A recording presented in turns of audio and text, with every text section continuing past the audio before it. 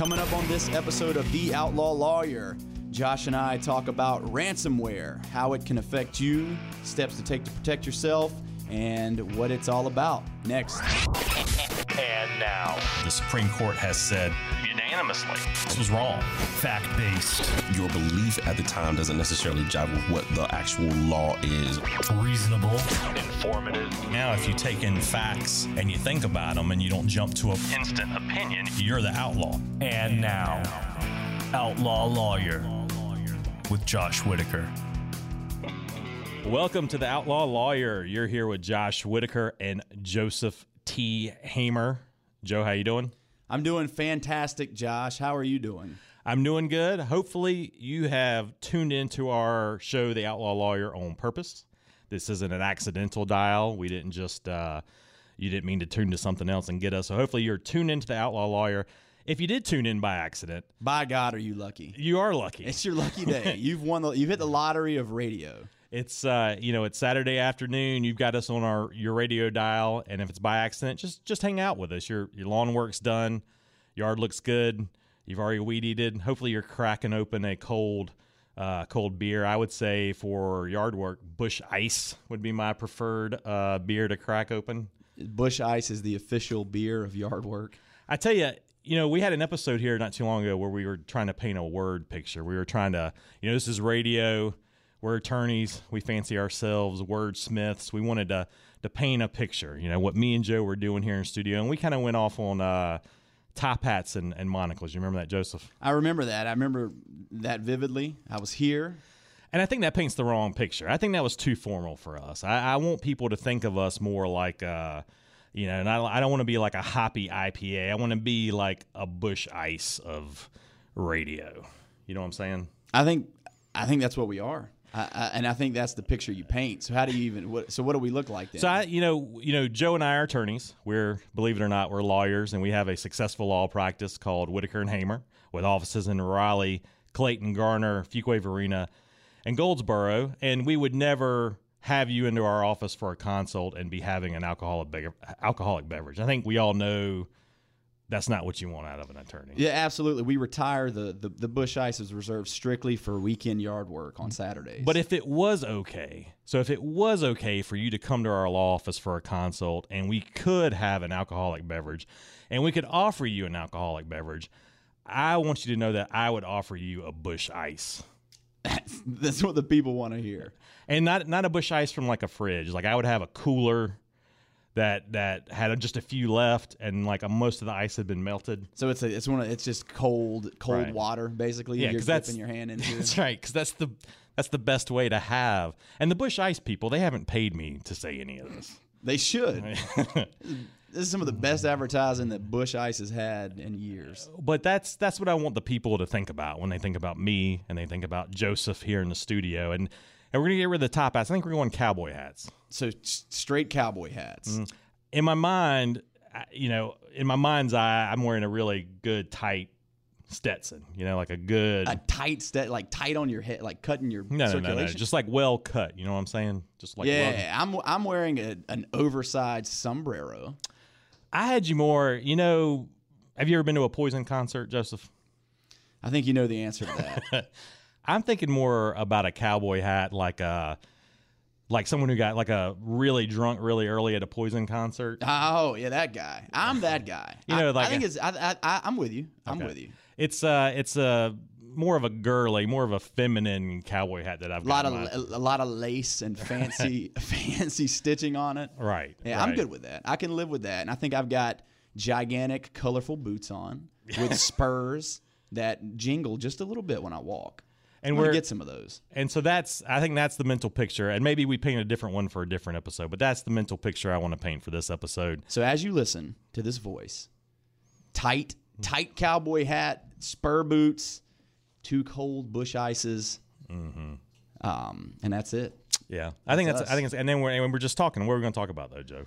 So that's a great conversation starter. We're going to talk about ransomware today, which is a very serious topic. We've approached the intro to the show lightly, but we will soon become more serious as we discuss a very serious issue we've actually talked a little bit about, cyber fraud in the past. In a past episode, all of our loyal listeners, I know, take very detailed notes on every show we've done in the past. So our note-taking listeners will know that that's something we have discussed, but we're going to do a real, like we like to do on the show, a deep dive on the topic of really ransomware. It's going to be kind of a subset of that cyber fraud discussion, and we're just going to talk all about it, what it is, what it looks like, and why it's relevant to you, our loyal listener. I was talking to someone. I was talking to someone today. The company that manages our firms, that manages Whitaker and Hamer's IT security, and so I was talking to them just today, and they're seeing this ransomware is just exploding. It's just it's every day they're dealing with a ransomware cyber fraud issue, and they're used to dealing with that, but just not as much. It's multiplied. They couldn't even tell me how much more they were seeing it. Yeah, I think that's the thing. Ransomware has been around in some form for a long time. We'll talk about that, but I think it's definitely escalated. It's definitely escalated recently, and a big reason is the success that the people who are doing the attacks are having. I mean, it's been something that they've been able to do and they've been able to get away with for various reasons. And so I think we've seen a rise in attacks and a kind of an evolution, and I think we'll continue to see an evolution. All things we'll talk about in painstaking detail over the course of this program. Also wanted to just touch on part of if you've never listened to the Outlaw Lawyer before, what me and Joe do as practicing attorneys, we try to take tidbits out of the news and just kind of take a look at them. From just kind of a non-political, just kind of as reasonable as we can be. We put on our attorney hats and just try to be reasonable. But, the COVID mask thing's coming up again, Joseph. It is coming up again, Joshua. I mean, COVID in general, it just seems to really be ramping back up. We filmed the content for this show ahead of time, and so there's no telling that where it will develop, because it seems to me personally like there's been a fairly rapid development in just a short period of time, as far as where there was a period there where it seemed like things were really returning to normal and there was a real sense of normalcy. And I feel like we're kind of starting to backslide in the opposite direction. Well, last week we were in Charlotte to watch a live event. I hadn't been to a live event in a long time. So last week we were in Charlotte to watch an event. How many people do you think were there at that thing? To tens of thousands. And the first thing I remember, you entered the arena before us. And I remember your text to me said, if you don't have COVID, be prepared. Be prepared to get COVID when you come in. We went to this event, and it was, I don't know how many, I mean, I'm guessing that might have been like 10,000 people. It was a lot of people. It was packed, and I'm not a big mask guy, but I maybe 2 masks out of 10,000, like. I was one of the masks out of the 10,000. Your text really put the I don't want COVID. And again, with the new variants and the fact that there's some breakthrough cases, vaccines aren't necessarily. I mean, again, without getting into a political or scientific discussion, we're not going to talk about the veracity of vaccines and how well they work, but there have been confirmed cases of people who have been fully vaccinated who have still gotten COVID. And again, I think it's doing a great job of keeping people out of the hospital, keeping people from dying, but they're still getting it. They're still transmitting it. And it just really seems like there's been a tonal shift back more to what we saw last year as far as the level of concern and some of the restrictions popping back up. Well, as of our time in the studio today, I think Johnston County, leaving masks for school kids for the school year, leaving it up to the parents, it sounds like. Yeah, you're seeing a county-by-county approach where you're seeing some counties that are mandating it and some counties that are, again, like Johnston County, making it optional. And then you're seeing people who have extremely strong opinions about each of those options, as we tend to see. It's it's amazing. We talk to a lot of people every day. Just it's the nature of what we do. So on any given day, I talk to 20, 30 people, 40 people.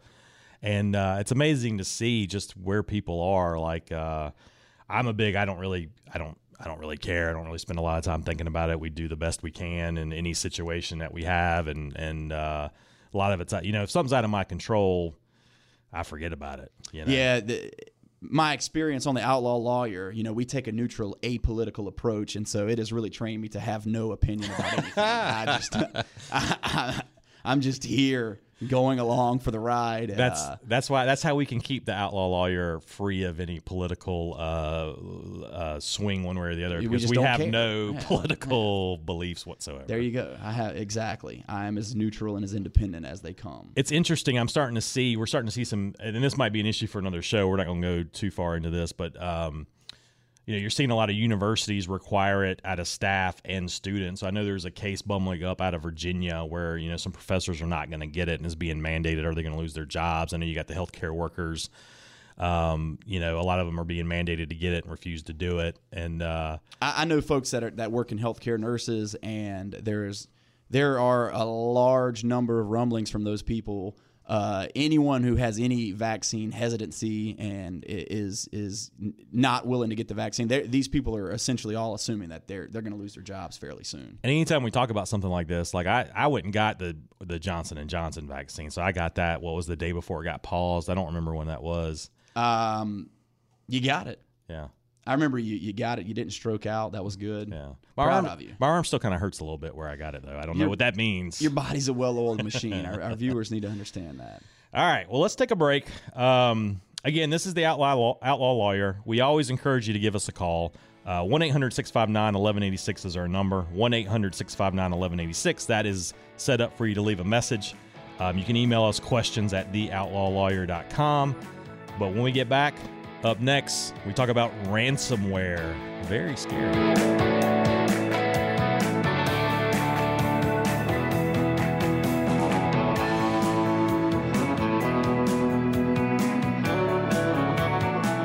Ransomware. Terrifying, scary word. It's a scary concept, too. And it's something that a lot of people, it's been in the news recently. I think a lot of folks who aren't the most tech savvy, that don't spend a lot of time on the internet on their computers, may not understand exactly what it is. So we will do a deep dive and discuss what it is. We will discuss how it can affect you, the individual listener, and how it, in a broader sense, affects, medium to small businesses. So I think we got a little bit of something for everybody. Joe, I want to make a quick note for future shows here. I think we say deep dive way too much. I think we don't say deep dive enough. I think we should do a deep dive on how we should say deep dive at least 20 more times an episode. I think this week I'm going to crack open the thesaurus and try to get more synonyms for deep dive. Give me one right now off the top of your head. You can't, because it's the perfect word. It's the perfect thing to describe what we're doing. We're going to do a medium level dive.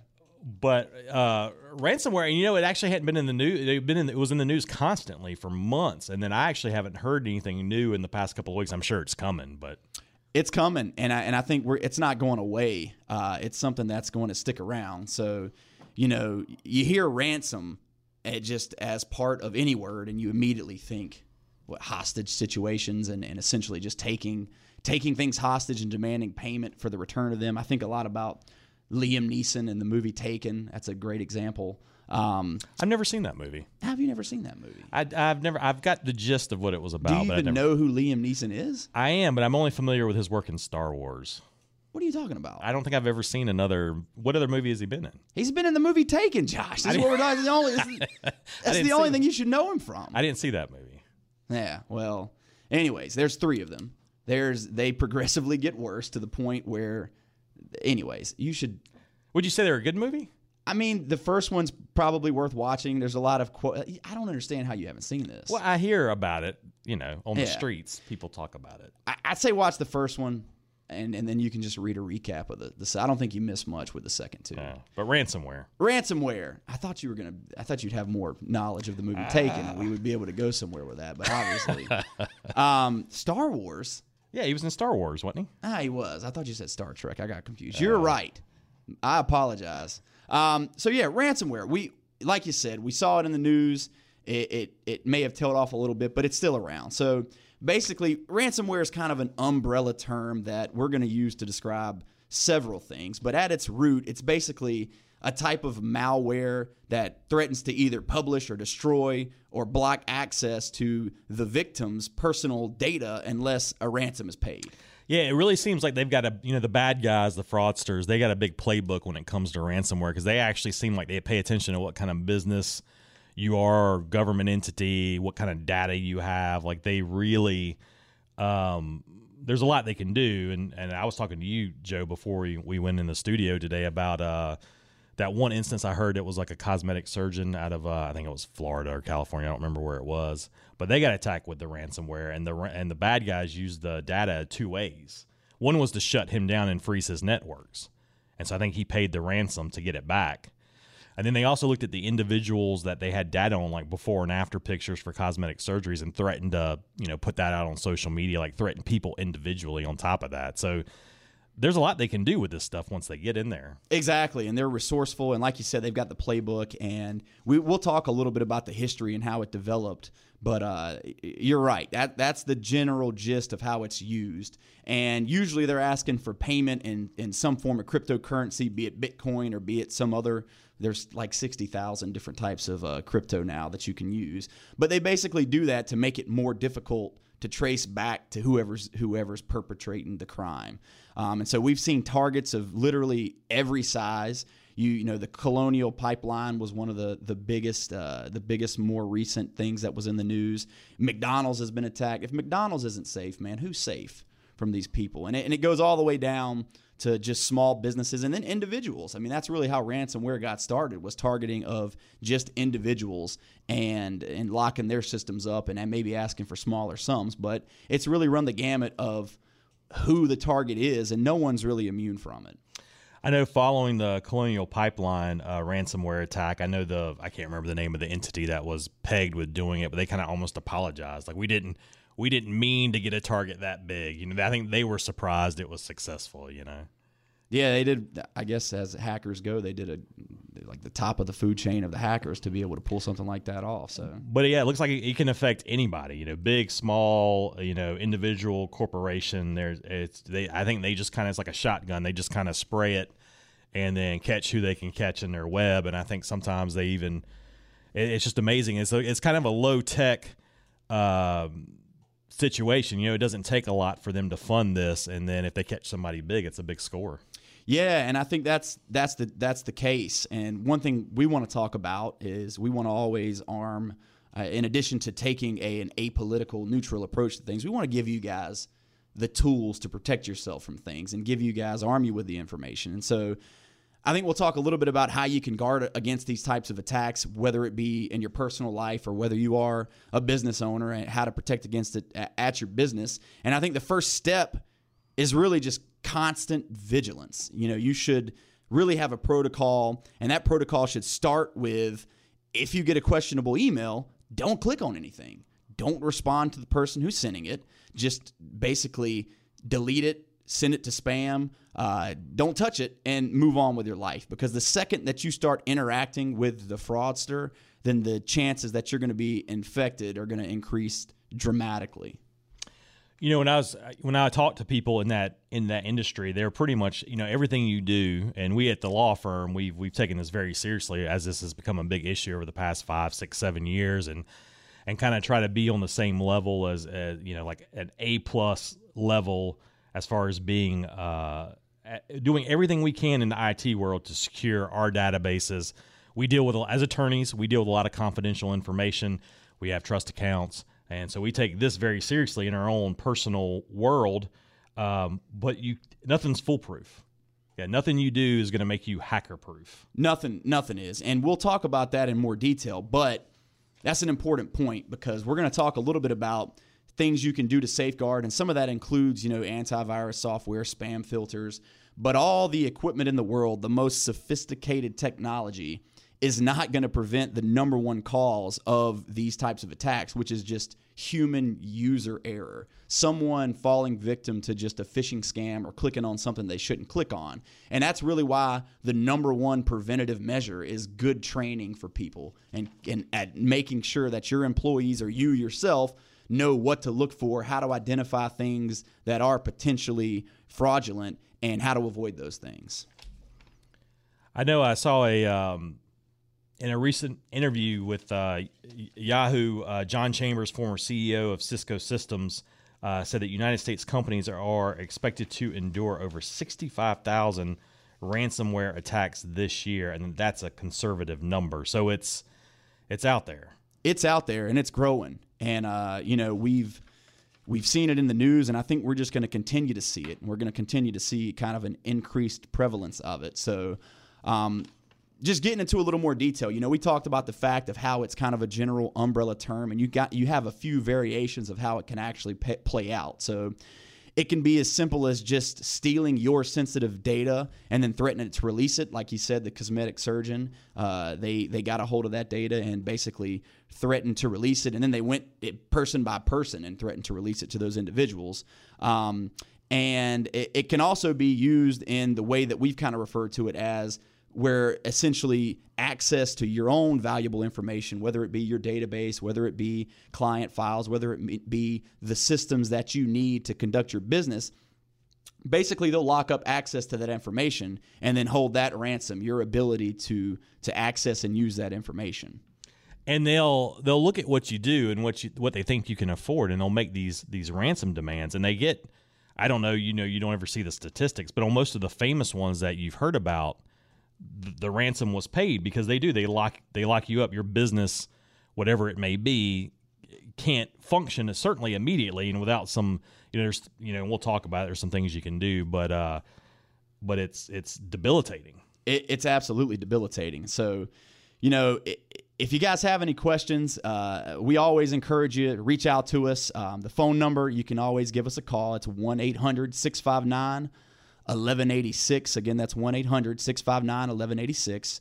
We always encourage you guys to reach out with any questions you may have, whether it be about ransomware or whether it be about anything. If you just want to tell us how you're doing, questions, that's questions plural, at theoutlawlawyer.com. And then again, you can always visit us at our website, which is www.theoutlawlawyer.com. We've got some great classic episodes. We encourage you to go revisit there. But we're going to take a little break. We're going to come back and we'll keep on talking about ransomware, and we will keep on start digging into some things you can do to prevent it and some of the things to look for and be aware of to keep yourself safe. How does ransomware work, you ask? Well, we'll tell you after the break.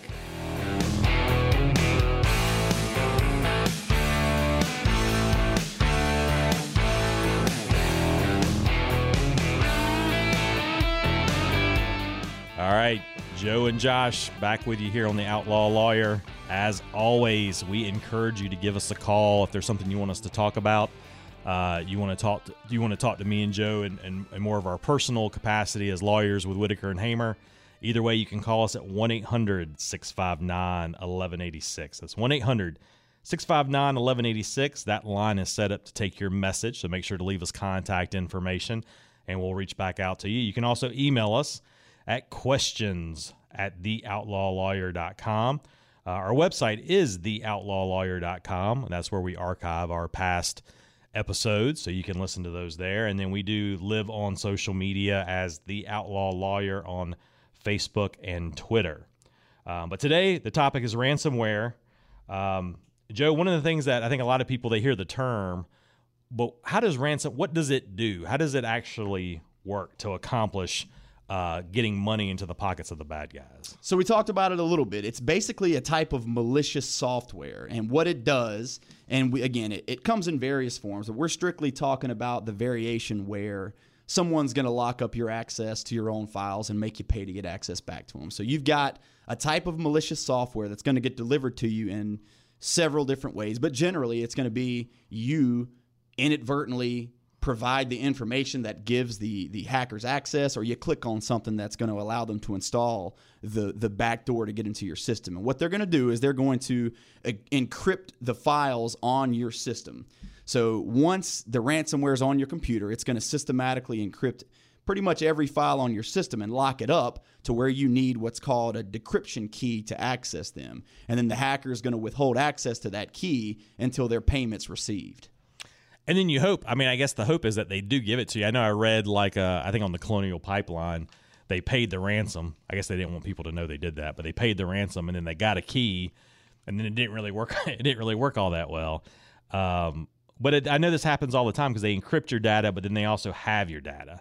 And it's just one of those things, like where does the blackmail even stop once that happens. Yeah, and it's funny you mentioned that, and it's a good point because, like you said, once I don't think I wouldn't handle any hostage situation well because I don't trust that I'm going to hand over the money and then I'm getting back anything. Like Right. I guess I'm just a natural pessimist in that way. But you're right, it's a big concern, and that handoff is such an interesting concept that I would have a very difficult time and struggle with. And one thing we'll talk about is the fact that there's actually third-party companies now that will handle the negotiation of that payment and that handoff process for you. That's how prevalent this has become. So, yeah, you don't know. You don't know if they're going to comply. You don't know if they're going to give it to you, which is why, again, the best method to prevent this situation is just don't allow it to happen in the first place. Because once it does, you're going to see that there's very few options and you're really at their mercy. And another thing that is difficult and that really can cause further problems is, say they give you the key, say you get all your information, everything's great, right? Well, they can keep a backdoor into your system and they could jump back in at any point. Yeah.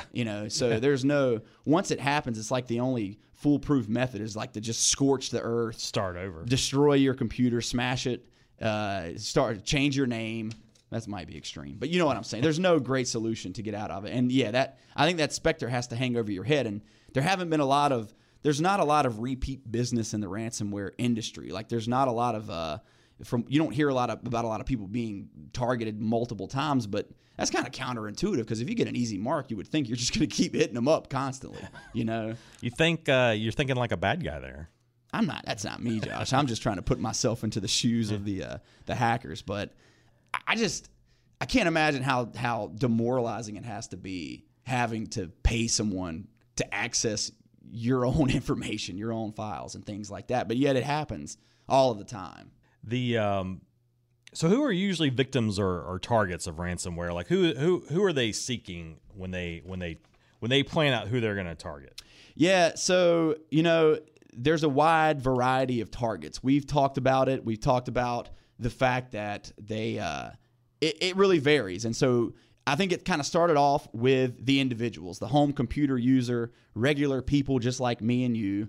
It reminds me of like if you're ever on Facebook. I know you've talked in the past. You spend a substantial amount of time on Facebook. And one of the things, if you have any elderly friends on Facebook, you see like 60 times a day is, I've been hacked. Don't accept a friend request from me. And so these people are being targeted. Yeah. There's probably a lot of individuals. And then gradually over time, as the ransomware practitioners saw that individuals were willing to pay, I think the volume of attacks increased and the targets kind of escalated to small businesses, to medium-sized businesses, and then eventually they start targeting those super high-value targets like the pipeline and things like that. Well, targeting the individuals is crazy because you think these are organized bad guys. These are criminal enterprises based usually almost 100% of the time, I think, outside of the U.S. So you've got these hackers, these ransomware folks that they track to being somewhere in China or somewhere in Russia. The jurisdiction that we may have, like it's almost like they're never going to get in trouble for this. Yeah, and I don't even know that we can say that with full confidence because I think that's part of the issue with the way that they carry these attacks out and then the way that they're getting paid. It's so difficult to track. So how do you even really know where they are, Josh? How do we know? It could be you, Josh. It's Facebook. I was reading my Facebook news feed, and I'm pretty sure that. Did you click on anything? I can't recommend that you click on anything. And I understand, the older folks who are on Facebook that you're talking about. Like, you get to a certain age where you draw a line in the sand, and then that's it. That's as technologically advanced as I'm going to get. Man, I tell you, I'm very.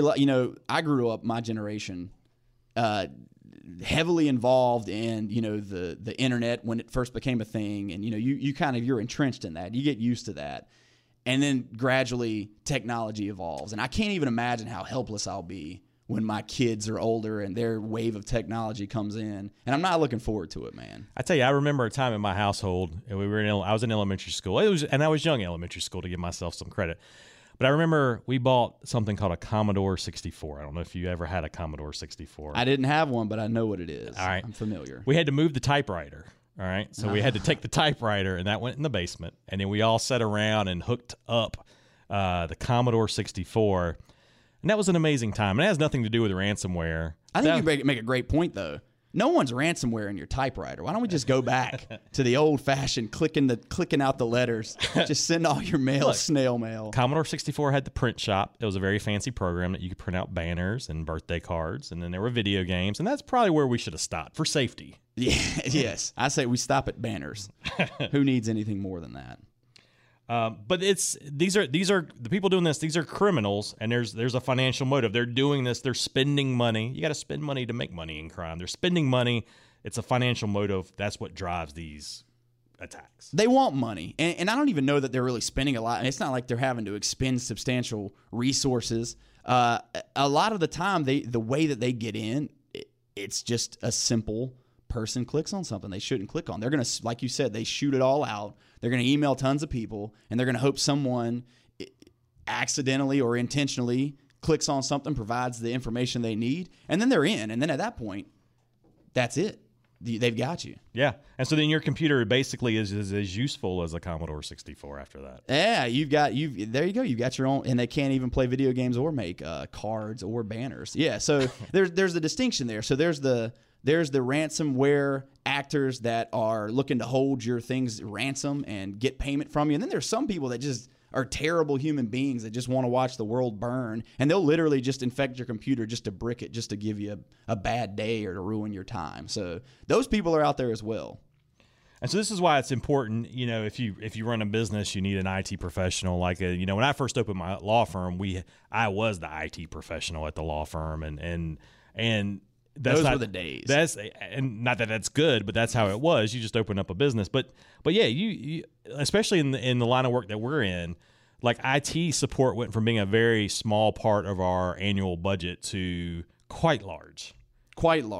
And God only knows where that budget will grow to in the future, because again, this is an evolving thing that's continually changing and kind of really evolving. We're going to keep talking about ransomware, but I want to remind you that you are listening to The Outlaw Lawyer. You can reach Joe and I at 1-800-659-1186. That's 1-800-659-1186. You can email us at questions@theoutlawlawyer.com. You can visit us at theoutlawlawyer.com. That's where our old episodes sounds bad, archived episodes live. Classic episodes. That's right. Vintage. We're putting out a greatest hits album. And then on Facebook and Twitter, we do exist there as The Outlaw Lawyer. Coming up next on The Outlaw Lawyer, we are going to talk about how to prevent ransomware attacks and what you can do to protect yourself.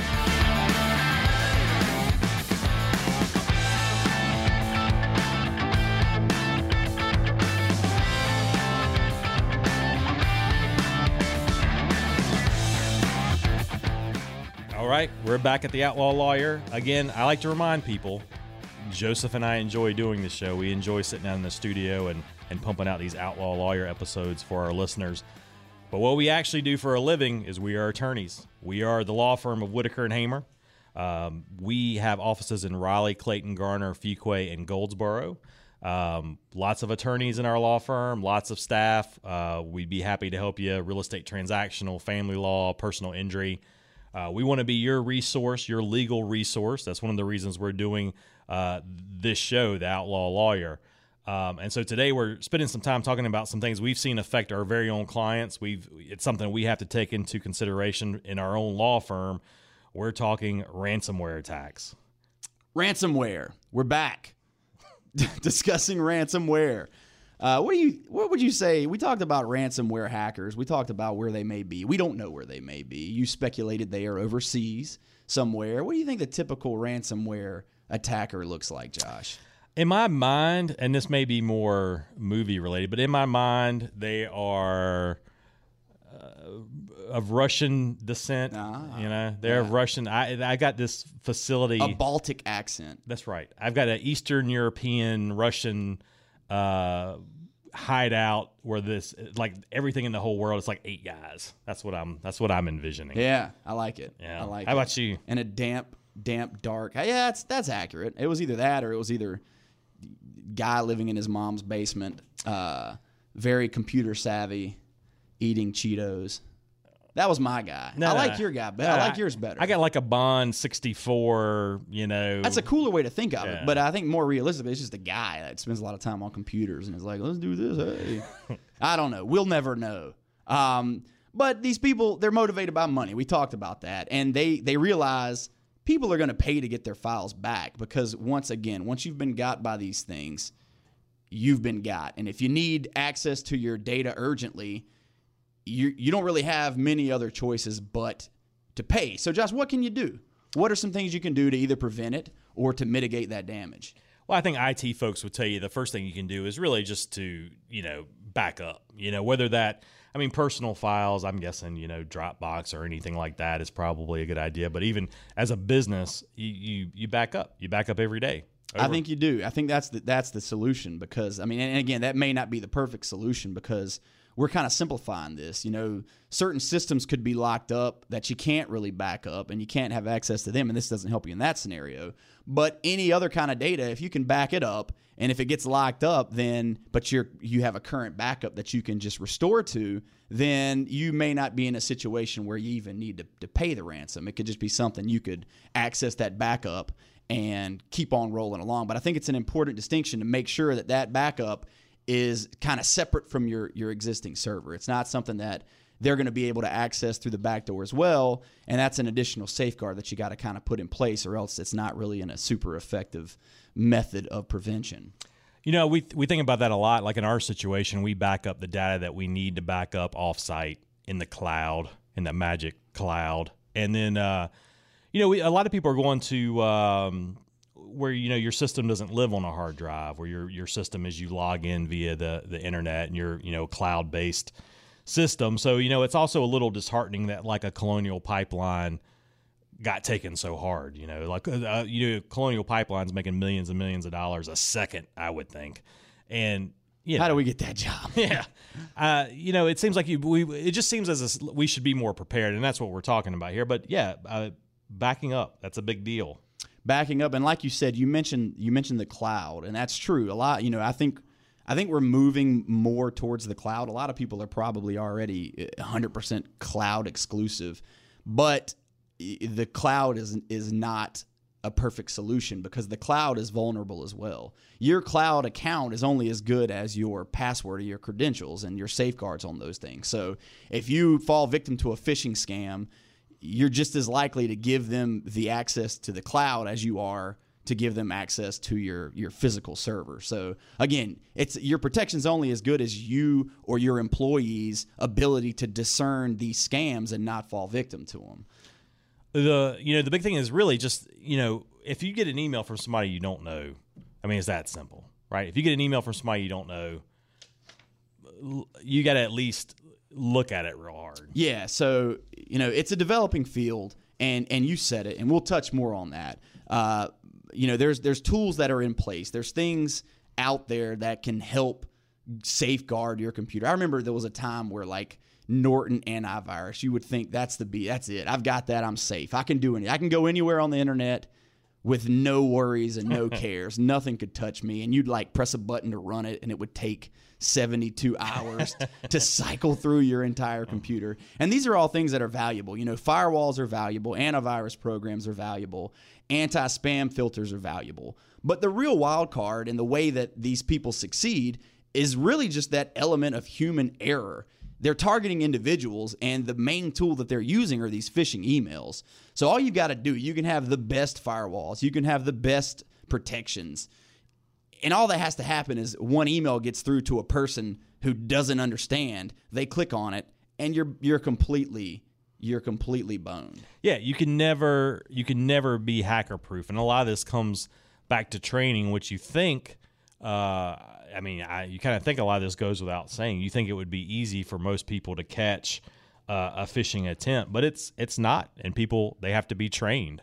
As my grandmother, who just got hacked on Facebook, would say, it's not the easiest thing to discern. And I think the single most important thing that you can do as a business owner or as yourself is train yourself on what to look for, how to identify a questionable email, when something looks suspicious. You should be able to immediately look and determine this is questionable, this is fishy, and you should know what to do when that happens. I know at our firm, if there's ever any question, you delete, right? If there's, if it's important, somebody will reach back out. God, I delete a lot of emails from people. This looks bad. Click. They'll find me somehow. But you always err on the side of caution, and I think people understand that these days. I think people know that you just have to be careful. Yeah, I think as a baseline rule, step one, don't click on anything, especially if especially if it looks questionable. And then don't respond to the individual sender of something that looks suspicious. That is the advice that the professionals give you. And I've myself not heeded that. There's been several times where I've gotten a clear fraudulent email and I've just messed with the person. I like to tell them to call me and give them the local police department number line. That's a good one that I like to throw out there. I don't recommend that. I recommend don't engage them because, again, your chances of getting scammed go up. But you really need to be able to identify what is fishy and immediately spam it or delete it. At the firm, we do a lot of real estate transactional. We represent buyers and closings and refinances, and we work with a lot of title companies and lenders and real estate agents. So we all the time have people emailing us that maybe we've never emailed before. And so it really does become an art form on trying to figure out, some will be secure, some will be unsecure. You got federal laws. We at the firm have to send certain things out secure and unsecure. And it just, it's like a sixth sense at some point. You just get used to seeing stuff. I was going to say a spidey sense. And you really do. It's a skill. You get used to, I can look at an email and almost from either the person's email or just the subject line, you can immediately be like, yeah, this is bogus. This is not a thing. Yeah, we always get the ones. So our emails are on our website, so people can get in touch with us. And there's certain, it's available to anybody who can search the web. And so we get a lot of the ones where people pretend to be me or Joe and email staff about getting some gift cards. Yeah. You've emailed me a bunch of times like, hey, I'm stranded in Haiti. Can you send me a $600 Amazon gift card? So that, I wouldn't send you that if that was you, by the way. And I like you a lot. One day I'm really going to be stranded in Haiti out of nowhere, and no one's going to help me. Just call me, man. That doesn't make any sense. So you said it earlier. If you get an email from someone you don't know, that's your first red flag. It's immediate red flag. We flag that. And we immediately say this is most likely. I think you treat that as a scam until that person shows up in front of you with their physical identification and shakes your hand and proves that they're a legitimate person. I think the thing to take from this is just really, individual. I don't know how many emails people get in their personal accounts, but just take your time. And I think personal is probably pretty easy. Depending on what kind of business you're in, it can be tougher. But just look at the email address it's coming from, man. That's what I keep. Anybody can create an email address and then put Josh Whitaker in it.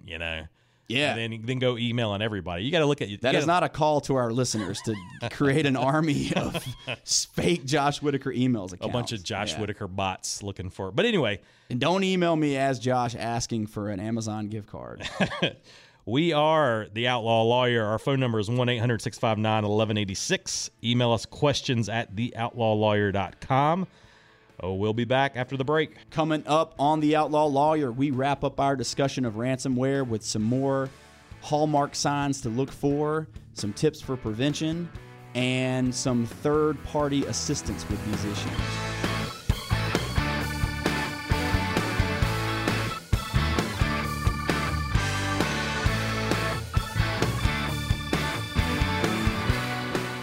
Joe and Josh back with you on the Outlaw Lawyer. Joe, one of the things I think we need to make clear is no one ever has gotten an offer in their email that resulted in them getting $1 million. That's a fantastic point, Josh. The Prince of Nigeria is not going to be emailing you. You have not just won $1 billion magically. If anything is important enough, any email is important enough to warrant a response from you, you should basically immediately be able to discern the veracity of that email. If you even have a slight doubt or question about it, if it seems too good to be true, don't respond.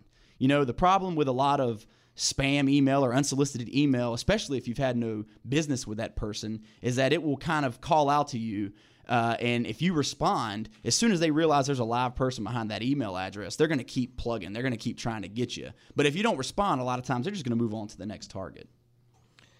Yeah, and again, that scam, I think most people have figured that scam out, and then not to respond. But I guess there's people out there who are still falling for that. But they get more sophisticated. They do, and I think one of the things you can do is really take your time, go slow, and pay attention to the details. Anytime you get an email from anyone and they are expressing some great sense of urgency, 9 times out of 10, that's going to be a scam. Yeah, it's usually how they, that's the, I guess it's more of a phone scam, but that's kind of the power. I know the electric bill was going to be shut off kind of thing is one of those. But yeah, or someone's in trouble in Haiti or someone's in trouble overseas. That never happens, right? There's nothing that urgent that's going to be discussed via email. 99% of the time, it's going to be urgent because they're not playing long con games here. Generally, they're trying to get you quick and get out. So if you see urgent, or if you see please help with an exclamation point, anything that expresses that sense of urgency, I think you have to look at that and you have to really scrutinize whatever you're being sent. Yeah, the IRS doesn't email you saying they're going to, foreclose on your house. Your lender's not going to email you. The power company doesn't email you to cut off. It's just not the way it works. That's slow mail stuff. No one wants to send you money, ever, period. You're not lucky. We're not. It's just not a thing that's going to happen. And so, again, always assume these things are too good to be true. Scrutinize those things and protect yourself from it. But people do it. People fall victim to it. People give away their sensitive information. That's another thing. I think it goes without saying, but I think we'll say it because, like you said, it happens to people. No one's going to be asking you for your social security number, for your routing number, for your account number, for your bank. These are not things that someone's going to cold ask you from an email. So just don't give it to anybody. All right, so let's assume that all of our warnings have gone unheeded, and you click on the ransomware email, you've responded to it. The hackers are on to you. They've got your stuff. They're going to demand a ransom. Where do we go from here? So there's 2 steps. Step 1, contact law enforcement. I think that's important to get them involved, especially if you're talking about something on a larger scale. Contact law enforcement. They may not be able to help you because, again, these people are kind of veiled behind a lot of safeguards. They're difficult to track. And then step 2, unfortunately, is be ready to pay. I mean, that's really it. There's no magic solution to recover these things. And like we said, once they've got you, they've got you. So there's a lot of debate and hand-wringing about whether paying these ransoms is what you should do. But the sad reality is at that point, it might be the only option that you've got. And that's sad to think that, but you're right. The law enforcement, if they can't locate the folks, I mean, law enforcement, I think this is something that your local law enforcement, and this is no shot at them, they're just ill-equipped to handle. Yeah, I think that's fair to say. It's a newer field. A lot of times they may not have the resources to devote to this specific subset. And again, that may change as this becomes more prevalent. But yeah, once you get got, you're likely going to be got unless you pay. So one thing that you can do, and we touched on this briefly earlier, is the fact that there are actually third-party companies out there now that will negotiate down whatever that ransom amount is for you and kind of settle that matter for you and handle that handoff process to give you some added layer, I guess, of feeling good about it and feeling better about it. But this has developed so much that there are actually companies that are doing that at this point. It would be crazy if one of those third-party in-between agent companies were also like the bad guys should set one of those up. See, look, now you're thinking like the criminal. You have 2 criminals, but yeah, I mean, if any of our Russian listeners in the basement right now are listening, that's like the gold mine, eureka moment for them. You set them up for success. But yeah, I mean, it's. I mean, I'm glad I personally haven't had to be in that situation as of yet. I guess it could happen to anybody, but. At some point, law enforcement, FBI, but none of that matters because at that point, you're toast. At that point, what are they going to do? What are they going to do for you? So another thing that you can look into, and this is, again, a newly developing area, cyber insurance. Cyber insurance is a newer thing, and that is something that can step in this situation, and you still are going to have to pay some money. You're going to have to make a claim. You're going to have to pay a deductible, but sometimes that can be something helpful to give you peace of mind, and that may not be the answer for everybody, but if you deal in sensitive information and you have susceptibility to these types of attacks, it may be something worth looking into. This is another thing taking us back to when we started the firm back in 2004, when we started the firm, and you told me that one day we'd be paying a substantial premium for cyber insurance. I would have called you crazy. A substantial premium. But cyber insurance, like a law firm that handles real estate transactions, you have to have cyber insurance now. It's part of the deal. You need to protect your clients, especially if you're holding client funds. Client information. You need to protect your clients. Every attorney should have malpractice insurance, E&O insurance, errors and omissions insurance. But now you also have to have cyber insurance. And again, we talked about the fact it may not be right for everybody. It may not be right for every business. If you're doing transactional real estate, I think it's almost a must. But a lot of these insurance companies, they're going to give you basically a security audit, and there's going to be things you've got to comply with, certain standards you have to meet that just may not be feasible if you're a small to even medium-sized business. So it may not be the answer for everybody, but it's definitely worth looking into if you work in a field where one of these attacks could really affect you. So another thing that we can talk about some is the rise of kind of third-party monitoring and third-party IT services, outsourcing that. Yeah, so that's important. At our law firm, we have a company that watches our servers and watches for intrusions and watches for, installations of malicious software. I mean, we're paying somebody to have our cyber, I'm doing quotes, cyber back. Our cyber back. They've got our back in real life, and they have our quote cyber back as well. But you can't be safe enough. And all the stuff that we've done at Whitaker and Hamer, I mean, that's what businesses around the world are doing. And you're doing everything that you can possibly do. Like if there's anything that makes your clients any safer, like we're going to do it. But it's still not 100%. As an attorney, I'm worried about the law, and I'm worried about knowing the law. And I can't know the law plus the recent developments in the cyber fraud world. So if you've got the means to do it, pay a professional, pay someone who is very well versed in this and who sees it every day and who knows what to look for and who can compete with the Russian eye patch guy in the basement that's doing these crimes. But it's every industry. It's spreading. It's going to be until we figure out a way as a world or a country to put a stop to this and rein it in. It's only going to get worse. And as long as there are people who can't discern a fraudulent email and are willing to click on anything or put in their information to any phishing scheme, then this is going to still be a thing.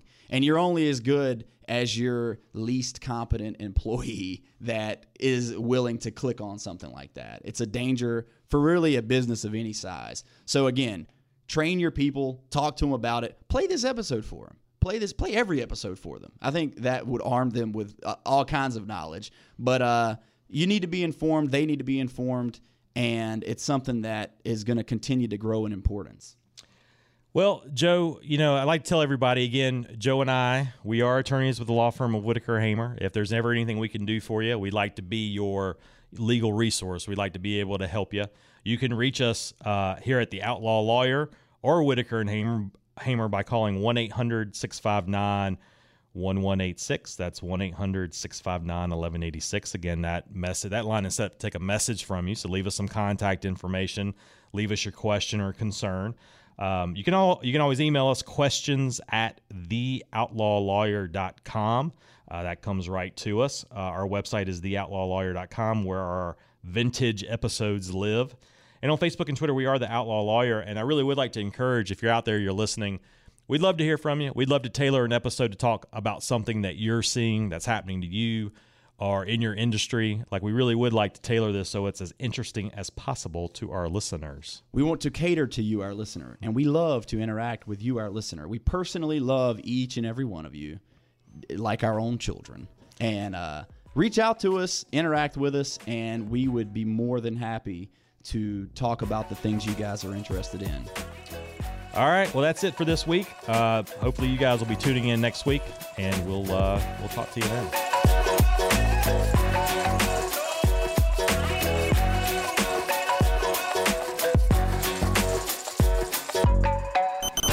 Outlaw Lawyer is hosted by an attorney licensed to practice law in North Carolina. Some of the guests appearing on the show may be licensed North Carolina attorneys. Discussion of this show is meant to be general in nature, and in no way should the discussion be interpreted as legal advice. Legal advice can only be rendered once an attorney, licensed in the state in which you live, had the opportunity to discuss the facts of your case with you. The attorneys appearing on the show are speaking in generalities about the law in North Carolina and how these laws affect the average North Carolinian. If you have any questions about the content of the show, contact us directly.